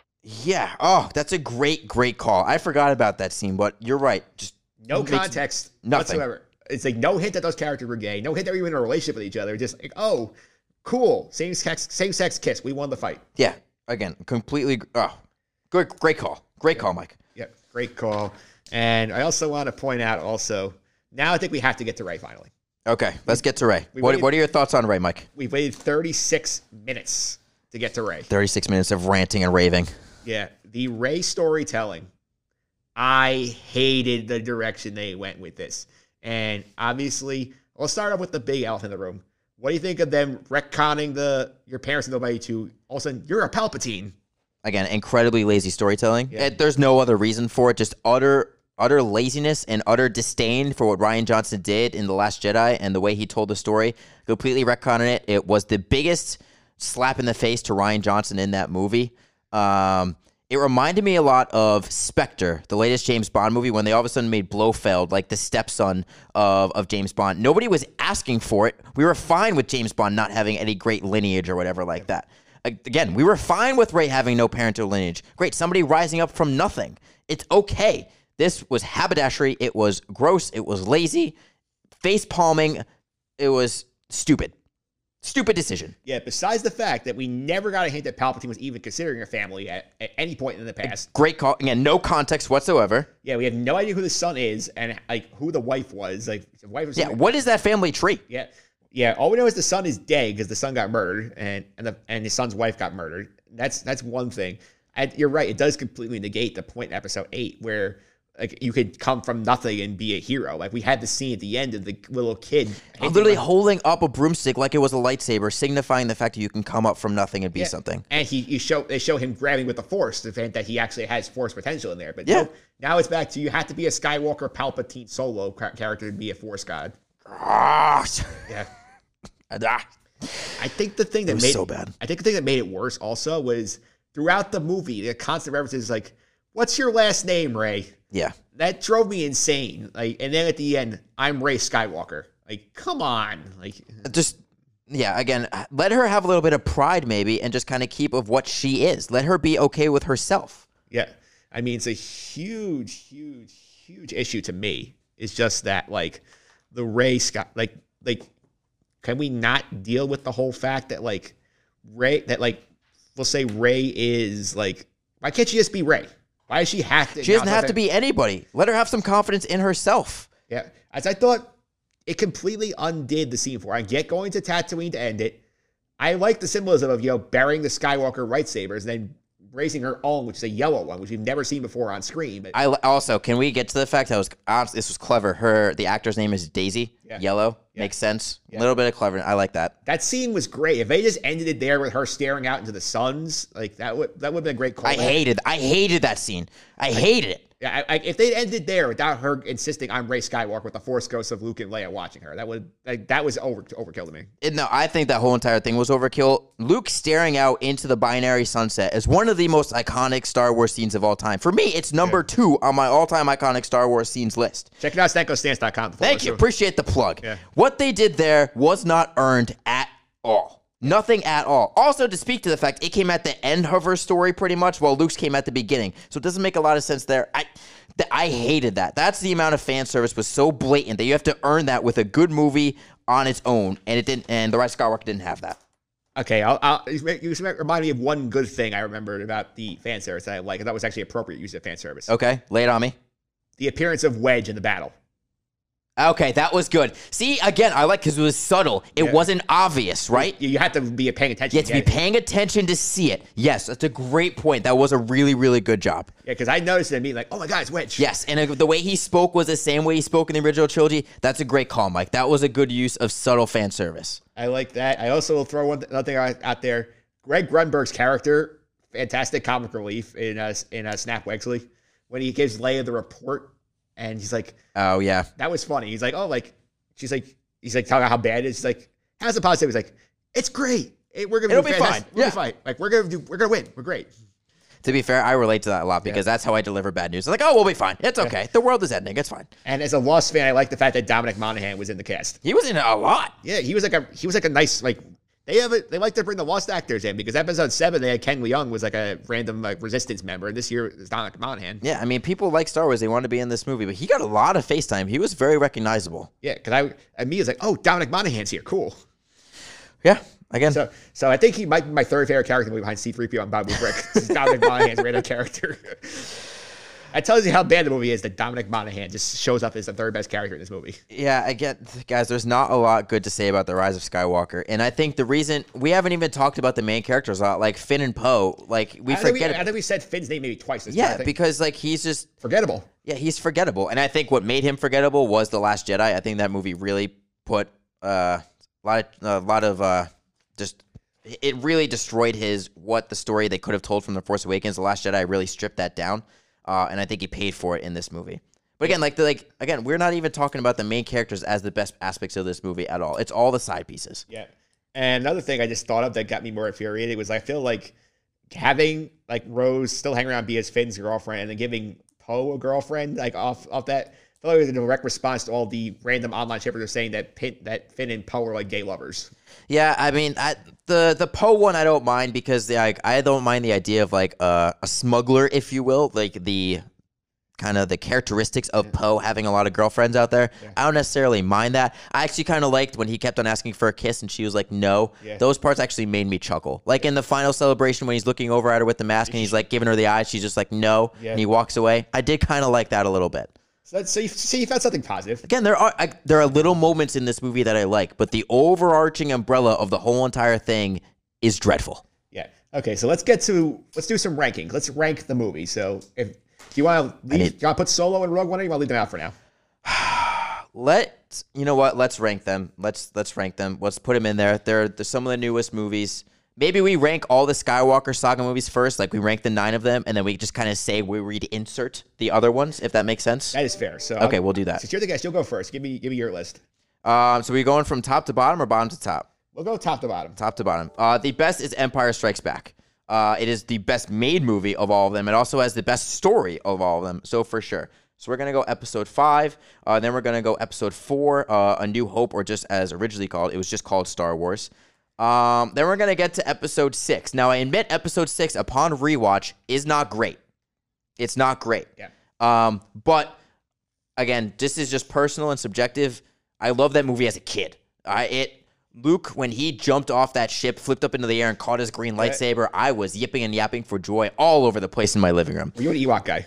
I was when I was a kid. Yeah. Now, growing up, I realized that they made them for toys. Yeah. So I get that. Just going through my list here. So ranking just the Star Wars ones, I would probably put episode... this is tough. This is a tough one for me. I'm guessing it's between 8 and 7. It's between 7 and 3. Ooh. It's between 7 and 3. I liked Revenge of the Sith a lot, but I'm going to go with The Force Awakens because it recaptured the magic for me really well. Then I'm going to go Revenge of the Sith. Then I'm going to go The Last Jedi, which is episode 8. Right? So what do I got left? You have 9, 1, and 2. 9, 1, and 2. So what is going to happen? This is going to shock people. This is going to destroy people. I'm going to put The Phantom Menace. And then I'm going to put The Rise of Skywalker. And then I'm going to put Attack of the Clones. All right. I'm going to drop this again. And then if I were to add in where I'd throw the other ones, I would throw Rogue One right behind episode 6 before episode 7. I loved Rogue One, A Star Wars Story. The ending to it was absolutely awesome. So I would throw that there. And then Solo, I would probably throw after episode 8, The Last Jedi. Now, with that being said, I think the biggest winner from The Rise of Skywalker for me is episode 8, The Last Jedi, and Rian Johnson. Yeah. It made me appreciate that movie so much more. And I have a friend, he brought this up months ago, and now I buy into it even more than I kind of did then, that The Last Jedi is going to grow in terms of appreciation as the years go on.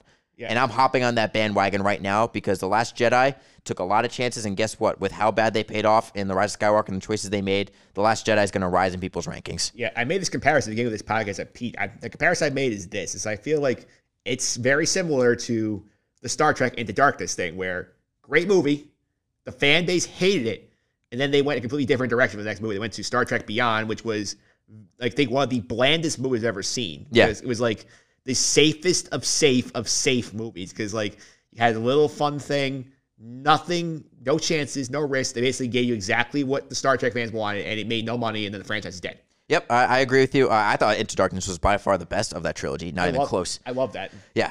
So just to quickly recap, going through all the Star Wars movies, it's episode 5, Empire Strikes Back's the best. Then we go A New Hope. We go The Return of the Jedi. We go Rogue One, A Star Wars Story.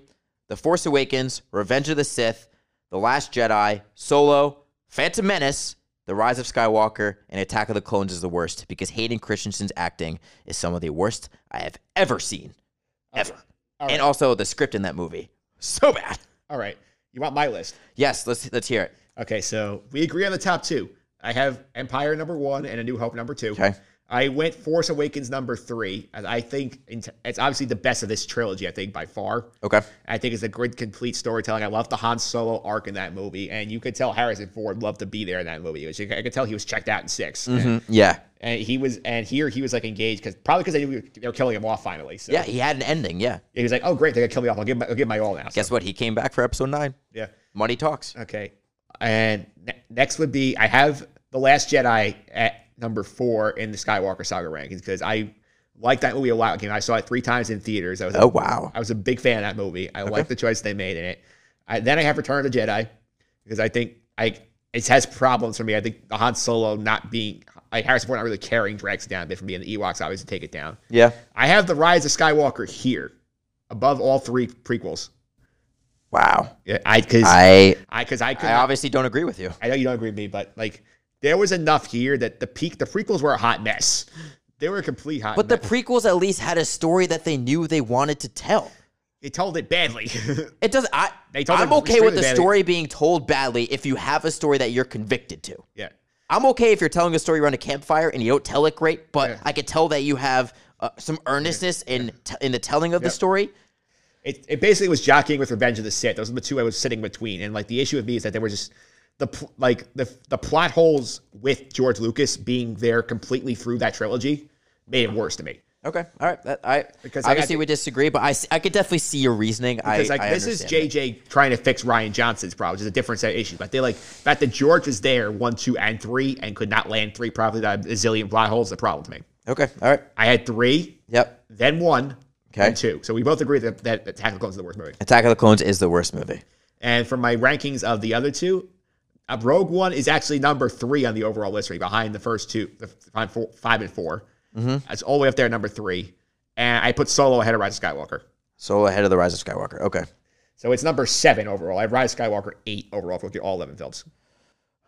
Okay. All right. I mean, I don't think we differ too much. It's the middle is kind of where we differ. The middle is where we differ. The top is where we're the same. But none of us, we don't disagree in terms of more than 2 spots on either of them. Yeah, so it's just a good, a pretty safe range, balance there. Yeah. You want to take a few minutes to discuss the future of the franchise? Yeah. I mean, yeah, we could do that. Yeah, we'll do it quickly because there's a couple of things. It's not going to be as long as this conversation was, but no. Yeah. So take a quick break, and we will continue with a look at the franchise's future after this.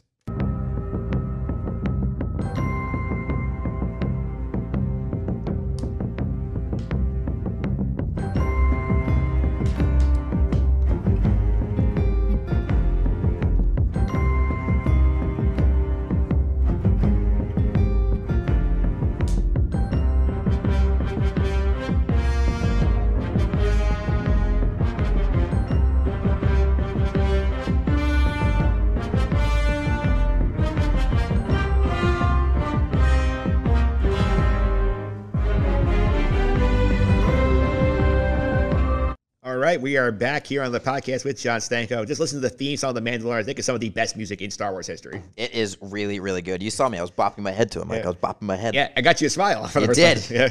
And this, I think, is the best of Star Wars we've seen in a while, this series. It is the best Star Wars I've seen since the original trilogy when I saw it when I was a kid. Yeah. The Mandalorian is excellent, both in terms of being Star Wars and being entertaining, and it's just also really well-made television. Yeah, I love the way they do it, where we have one main character in Pedro Pascal's Mandalorian. We still have not seen his face, recording as they've seen 7 episodes. I think they will keep it through the finale, be my guess. I don't know if they're going to reveal it in the finale or not. It'll be interesting. I don't think they will. You don't think they will? No. I think they're going to. This is the way. I think they're going to. How big of a teaser would it be if that's the last thing? The last shot is just you see the rising of his helmet. And you cut to black. But from his point of view. So you're seeing him looking at somebody else and him taking his own helmet off, but you don't see his face. You see somebody else looking at him. Yeah. How interesting would that be for a final shot? It would be a great final shot. I would if you nail it, we'll discuss this in the future. Let's go back into the past so they could pitch that to all the Disney people. Yeah, and I love it. I love the way they do this series where basically he has Baby Yoda because he rescues him from the Empire remnants at the beginning, and then they're just going on these random adventures every episode where he meets a different character every episode. It's one self-contained story at a different part of the universe where we had the episode where he goes on the primitive planet, helps them fight off the raiders. The episode where he's going on the smuggling ship episode on Tatooine where he's going on the bounty hunt. Like, nice self-contained stories that like are tight and crisp, no extra filler. It's great storytelling and it gives you different perspective of the Star Wars universe than what you get in the movies. It is. It's all very self-contained, like I think you said. It's honestly very Star Trekian in the way it approaches things, where you kind of know where a story's going to be. You kind of can identify the person who's the red shirt, if you will, the sacrificial character of each story, maybe. But it's really good in that way. And I think that what its simplicity allows it, like I mentioned earlier, to kind of just soak in the Star Wars atmosphere and take all the little things people like so much and highlight them. And also, there's no denying that Baby Yoda is the most adorable thing in the galaxy right now. Not even close. It is a meme and GIF factory that they have made with Baby Yoda, and I'm all in. I love Baby Yoda. It's the awesome character of the year, in my opinion. I mean, like there was I saw a meme again on the internet of Baby Yoda being named the Time Person of the Year, and I was like, listen, if there's anything everyone can unify around, it's Baby Yoda. Nobody dislikes Baby Yoda. No, nobody does, and I want to give a ton of respect to the showrunners for not teasing that at all in the beginning, to the point where, like, this is Christmas is here. You cannot buy an official Baby Yoda product anywhere because they did not want that character being leaked by some overeager toy seller saying, look, tiny Yoda toys, kids, go buy one. Yeah, it doesn't come out till February. Am I right with that? I've seen stuff go as late as May. As May? Yeah. So here's the thing. I know somebody, I won't reveal her name, and she has, I think, a family member who works for Star Wars, and they have an official Baby Yoda toy already in hand. Yeah. And I was so jealous. Yeah. And this is a person I know by extension of extension, and I'm already just jealous of that envious person over there. Oh, jealous. I respect the choice, though, to not have to be able to hold that until the series drops. Well, they know they have everybody hostage with it, right? Yeah. And you get 6 more months of hype on Mandalorian because everybody's waiting for the Baby Yoda merch to drop. Yeah, absolutely. Absolutely. Yeah, I think this is a big clear winner. I think we're supposed to be getting more series on Disney Plus going forward. You're looking forward to the Rogue One prequel series. I am, again, because I think it's going to be self-contained, which I think is good. I like that aspect of it. My only worry is, again, you know the ending already. Now, the thing is that worry unfounded? Because in Rogue One, a Star Wars story, you knew where it had to end. And they did it. But they still did it very, very well. Yeah. But yes, I am excited for it. I'm not as excited as, say, for the Obi-Wan series that's going to be coming forward. Yeah. But I will definitely be tuning in. Yeah, I'll check both of those out. The Obi-Wan, at least they have Ewan McGregor back doing it, which I think is going to be nice, but I don't know what they're going to fill in, what we don't know already. Yeah, what we don't know already is interesting. I think the fact that Ewan McGregor has been shipping this show for so long makes me really excited because he is invested in it. Yeah, he has wanted this for a really long time. Yeah, like he wanted this to be a movie, and then when it didn't work out because they kind of scrapped all the sequel, like anthology stuff after Solo bombed financially, and then he pushed it to the Disney Plus series, and now the fact that he's so invested makes me convinced that he'll make something good out of it. Yeah, and I think I'm very curious to see the lessons that'll be learned from the Rise of Skywalker and its failings, and from the successes of The Mandalorian. Yeah. Because I'm sure it's probably the opposite of what they were expecting. Yes, I think it is the opposite of what they're expecting. I think they expected The Mandalorian to be the divisive thing in the Star Wars universe, but it's completely opposite. I really hope they take the simplistic approach where they don't flower up everything in these shows and let it live, let it be its own story. Yeah, I hope they do too, and obviously make it like the Mandalorian is a lot like a Western in the way it's simple. And it's just really good in that way. It's a lot like a samurai tale where everything is kind of subtle and everything is soft spoken. And there's not a lot of words, but all the words are profound. Yeah. And I hope they keep that going. I hope they do. And I think Obi-Wan has a better chance of doing that because he's a soft spoken character to begin with. He doesn't usually say a lot of things, and everything he says kind of has like a words of wisdom around it. So he's going to fit into that kind of sphere, that atmosphere a little bit more. Yeah, I hope they take the mantra of the Mandalorian where like this is the way. Yeah, this is the way. Yeah. This is the way you make Star Wars. Yeah. People are happy now. Yeah, I have spoken. I think Mandalorian has like almost a universal approval rating. Yeah, it's as it should. Yeah. And this does, and Star Wars Rise of Skywalker did not.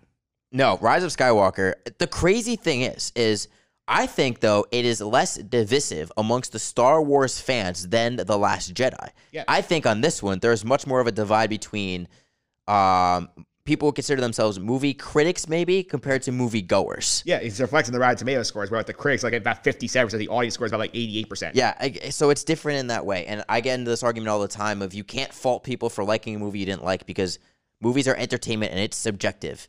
And you have to be able to empathize with the way other people view things. Just I think for me and you, Mike, We just don't agree with their reactions for the more mainstream audience, but that's okay. Everyone's entitled to their own opinion. So with everything we've bashed to The Rise of Skywalker thus far, if you liked it, that's okay. I'm not going to yell at you and say you're wrong. I'm just going to say I disagree. Yeah, it's like friend of the podcast, Martio Pucci, always is like, it's like I hate 8, I like 9 a lot better, and like that's the season of the concept. It's like you hate 8, you like 9. I'm antithesis to that. I didn't like 8 per se, but I disliked 9 more. Yeah. So again, movies are subjective. Star Wars is subjective. You can like what you like, and it's okay. It's okay to disagree. Yeah. You don't need to convince everybody to be on your side. Yeah. So obviously we talk about movies. We know there's more coming. The Skywalker saga is mercifully done. They're not. I don't think they're going to do a 10, 11, and 12 anytime soon. No. Honestly, the way you said, let's talk about the future of Star Wars. Now let's take a break. Star Wars should take a break. Take a deep breath. That's what Marvel is doing right now. They're taking a deep breath in terms of their major motion picture releases. They've got about 9 months between movies, Marvel, right now. Star Wars, take a year. I think just gather yourself. Yeah. Come up with a plan. Please. Yeah, because I think the next one is not supposed to come out until 2022 is on the calendar, which would be a nice long break. And like that was supposed to be held by Game of Thrones writers and who basically dropped out of it. We're supposed to get a Rian Johnson trilogy as well, which I don't know if they're going to back off on because of the backlash he got. But. You know what? Now they might take him on, but now I wouldn't be surprised if Rian Johnson just walked away and be like, no, bye, thank you. It's like, screw you. Yeah. It's like, you took my vision, threw it in the trash. Yep. Yeah, it's like he should walk away. Yeah. Well, I mean, imagine Rian Johnson right now. In the past 2 months, he released Knives Out, which is one of the most universally praised movies of the year, and it was awesome. And also, people taking your back right now with the Star Wars thing and the amount you're being lifted up for what you did to the franchise. His ego right now has to be through the roof. He's got to be feeling great. Yeah. So let's put John Stanko in charge of the Star Wars franchise. Oh no. What would you do with the next set of movies? Completely different. Give it completely different. Set it in the future. You could just say in a galaxy far, far away. It's okay. Just a completely different story. I want all new characters. Either far future or far past. I don't care. It's probably in the future. I don't want the idea of people being, well, it's going to eventually lead and connect to this, right? Yeah. I don't want all those connecting the dots. I want something new. Maybe it doesn't even center around the Jedi. Maybe it centers around more like smugglers and bounty hunters, and the Jedi are a force that's just off there, and maybe sometimes they interact with, but it's not their main foe. It's not a main thing. I want something completely different. Surprise me. I don't want to know what's coming next. I don't want to be able to predict the future. I want original ideas that, again, center around the atmosphere of Star Wars and being involved with space and fantasy and a space opera. Yeah. Bring me something new. Yeah. My issue is I know they will not abandon the idea of the Jedi because they can't sell because without the Jedi you can't sell the lightsabers, and that's like half the toys. That's very very true. I hope maybe they'll get the courage to try something super new like that. But I'm not counting on it. No, I wouldn't count on it. I'm not going to hold my breath on it. But that's what I would want. I want something completely and utterly new. Make something exciting. My idea has been this, and I've been pushed. I said this on your podcast a while ago. Give me Knights of the Old Republic. Give me that as a movie. Give me the old version. Yeah. Go way, way, way back. Way back. There's no way this ties to the current movies because there's a story we told there. I think it's a lot of fun. There's a big twist in the video game. There's a huge twist in the video game. There's a jaw-dropping twist in the video game in the middle of it that can literally like recontextualize how you view the entire thing. Mm-hmm. And like there's so much unexplored world building you could do in that era of the galaxy. I think that would be a lot of fun to go visit that. Yeah, and I think I like that idea because there's also not as much subletting of content surrounding the Knights of the Old Republic. There's definitely like some comic books and stuff made about it, but not nearly as much tied into it as, say, the Skywalker saga and the amount of books and comic books and canon, non-canon stories that are told about it. Yeah, there's not much you'd have to retcon if you want to change it. Exactly. You don't need to worry about as large of an angry fan base saying, that's not how it was in this version or this tale. So I do like that idea because they have a lot more freedom to kind of branch off that stem of the Knights of the Old Republic and create their own path from it using that story as its baseline. And the characters they have in that game are fantastic. Like they have such a wide range of characters. I mean, you got sarcastic droids. I was going to say the droids I remember from that movie were the best. They were a lot like the droids from Solo and Rogue One, where they were sarcastic and they had a personality. Yeah. Like K2SO, I felt a lot like HK-47 from the game. Yeah, I would agree with you. They give droids a lot more characteristics of a human in that game. Yeah, so that's my pitch. Is like do something in that sphere in the game. Oh! I just thought of something that made me so angry. Go. Sorry, the fact they had a droid speak English in the freaking Rise of Skywalker. How stupid do you need the audience to be? Yeah. Let the beep, beep, beep, beep, beep, people can understand the tenor and the tone of a droid speaking. You don't need to have a droid speak English. Oh my God, how stupid do you treat your audience? That made me so angry when that happened. You mean the little droid, the JJ voice? Yes. Oh my God. Oh, that made me so angry. I forgot all about that. I blacked it out in my head. Yeah, and like I forgot about that droid completely because there's so much wrong with that movie. That was like not on my radar. Oh God. Right. Sorry, I just completely reverted back to the Rise of Skywalker, but that was an outrageous decision. The audience isn't stupid. Yeah, the audience is not stupid. We will end it there. I want to thank you for coming on today and spending over an hour discussing this movie. I want to thank you for indulging me in my grievances. Yeah, we aired some grievances today. We did. It's not even Festivus yet. No, it's not Festivus yet. We are 2 days early on Festivus. We are. You're recording on the 21st, so 2 days early on Festivus. I want to thank you. I also want to thank Pete Considori for hopping on early in the podcast to do the preview and nail it. And I feel like go back to that conversation. The last 10 minutes of it, we nailed pretty much all the problems that are going to happen in this movie. That was back in November. So got some prognosticators between you and Pete. Good for you. Prognosticating Pete. I like that, PP. Yeah. So I'll also do that. I also give a shout out here. If you want more good stuff like this podcast, be sure to check out my blog over at justandthesuffering.wordpress.com I'm going to be dropping, this is going to be out by the time you are listening to this podcast. I'll be dropping my reaction to the trailer of Tenet, which I saw in the theaters the first time before The Rise of Skywalker. It was the highlight of the night.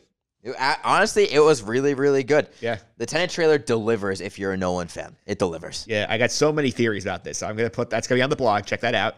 You'll subscribe to this podcast on iTunes, Google Play, TuneIn, Stitcher, and Spotify. Just search for Just End the Suffering there on any of those platforms. You can find all of the old episodes, including the one earlier this week where I spoke to Dan Federico from Bronx to Bushville about the winter meetings. John's not very happy about that because the Yankees just got Garrett Cole. He's a Red Sox fan. I am a Red Sox fan. It's okay. We're the underdogs again. I love it. All right. Be sure to leave your feedback and star ratings as well. We're going to make this podcast even better going forward.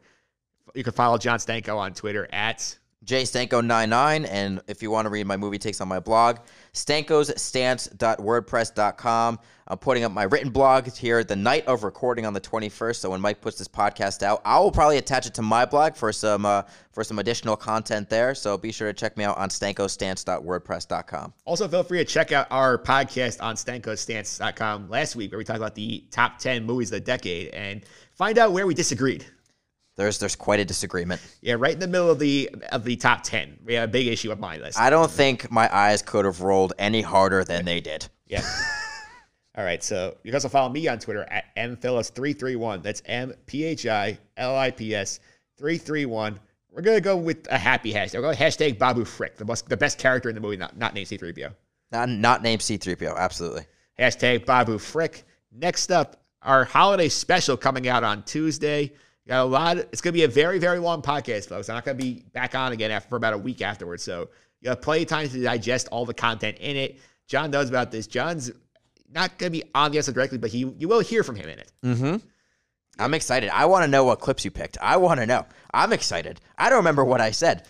Yeah, there are a lot of great clips in that episode. There's a great interview in there. We'll give you the NFL picks. We'll give you Guest-a-Palooza and more. Until then, I hope you have a better week than the Star Wars fans.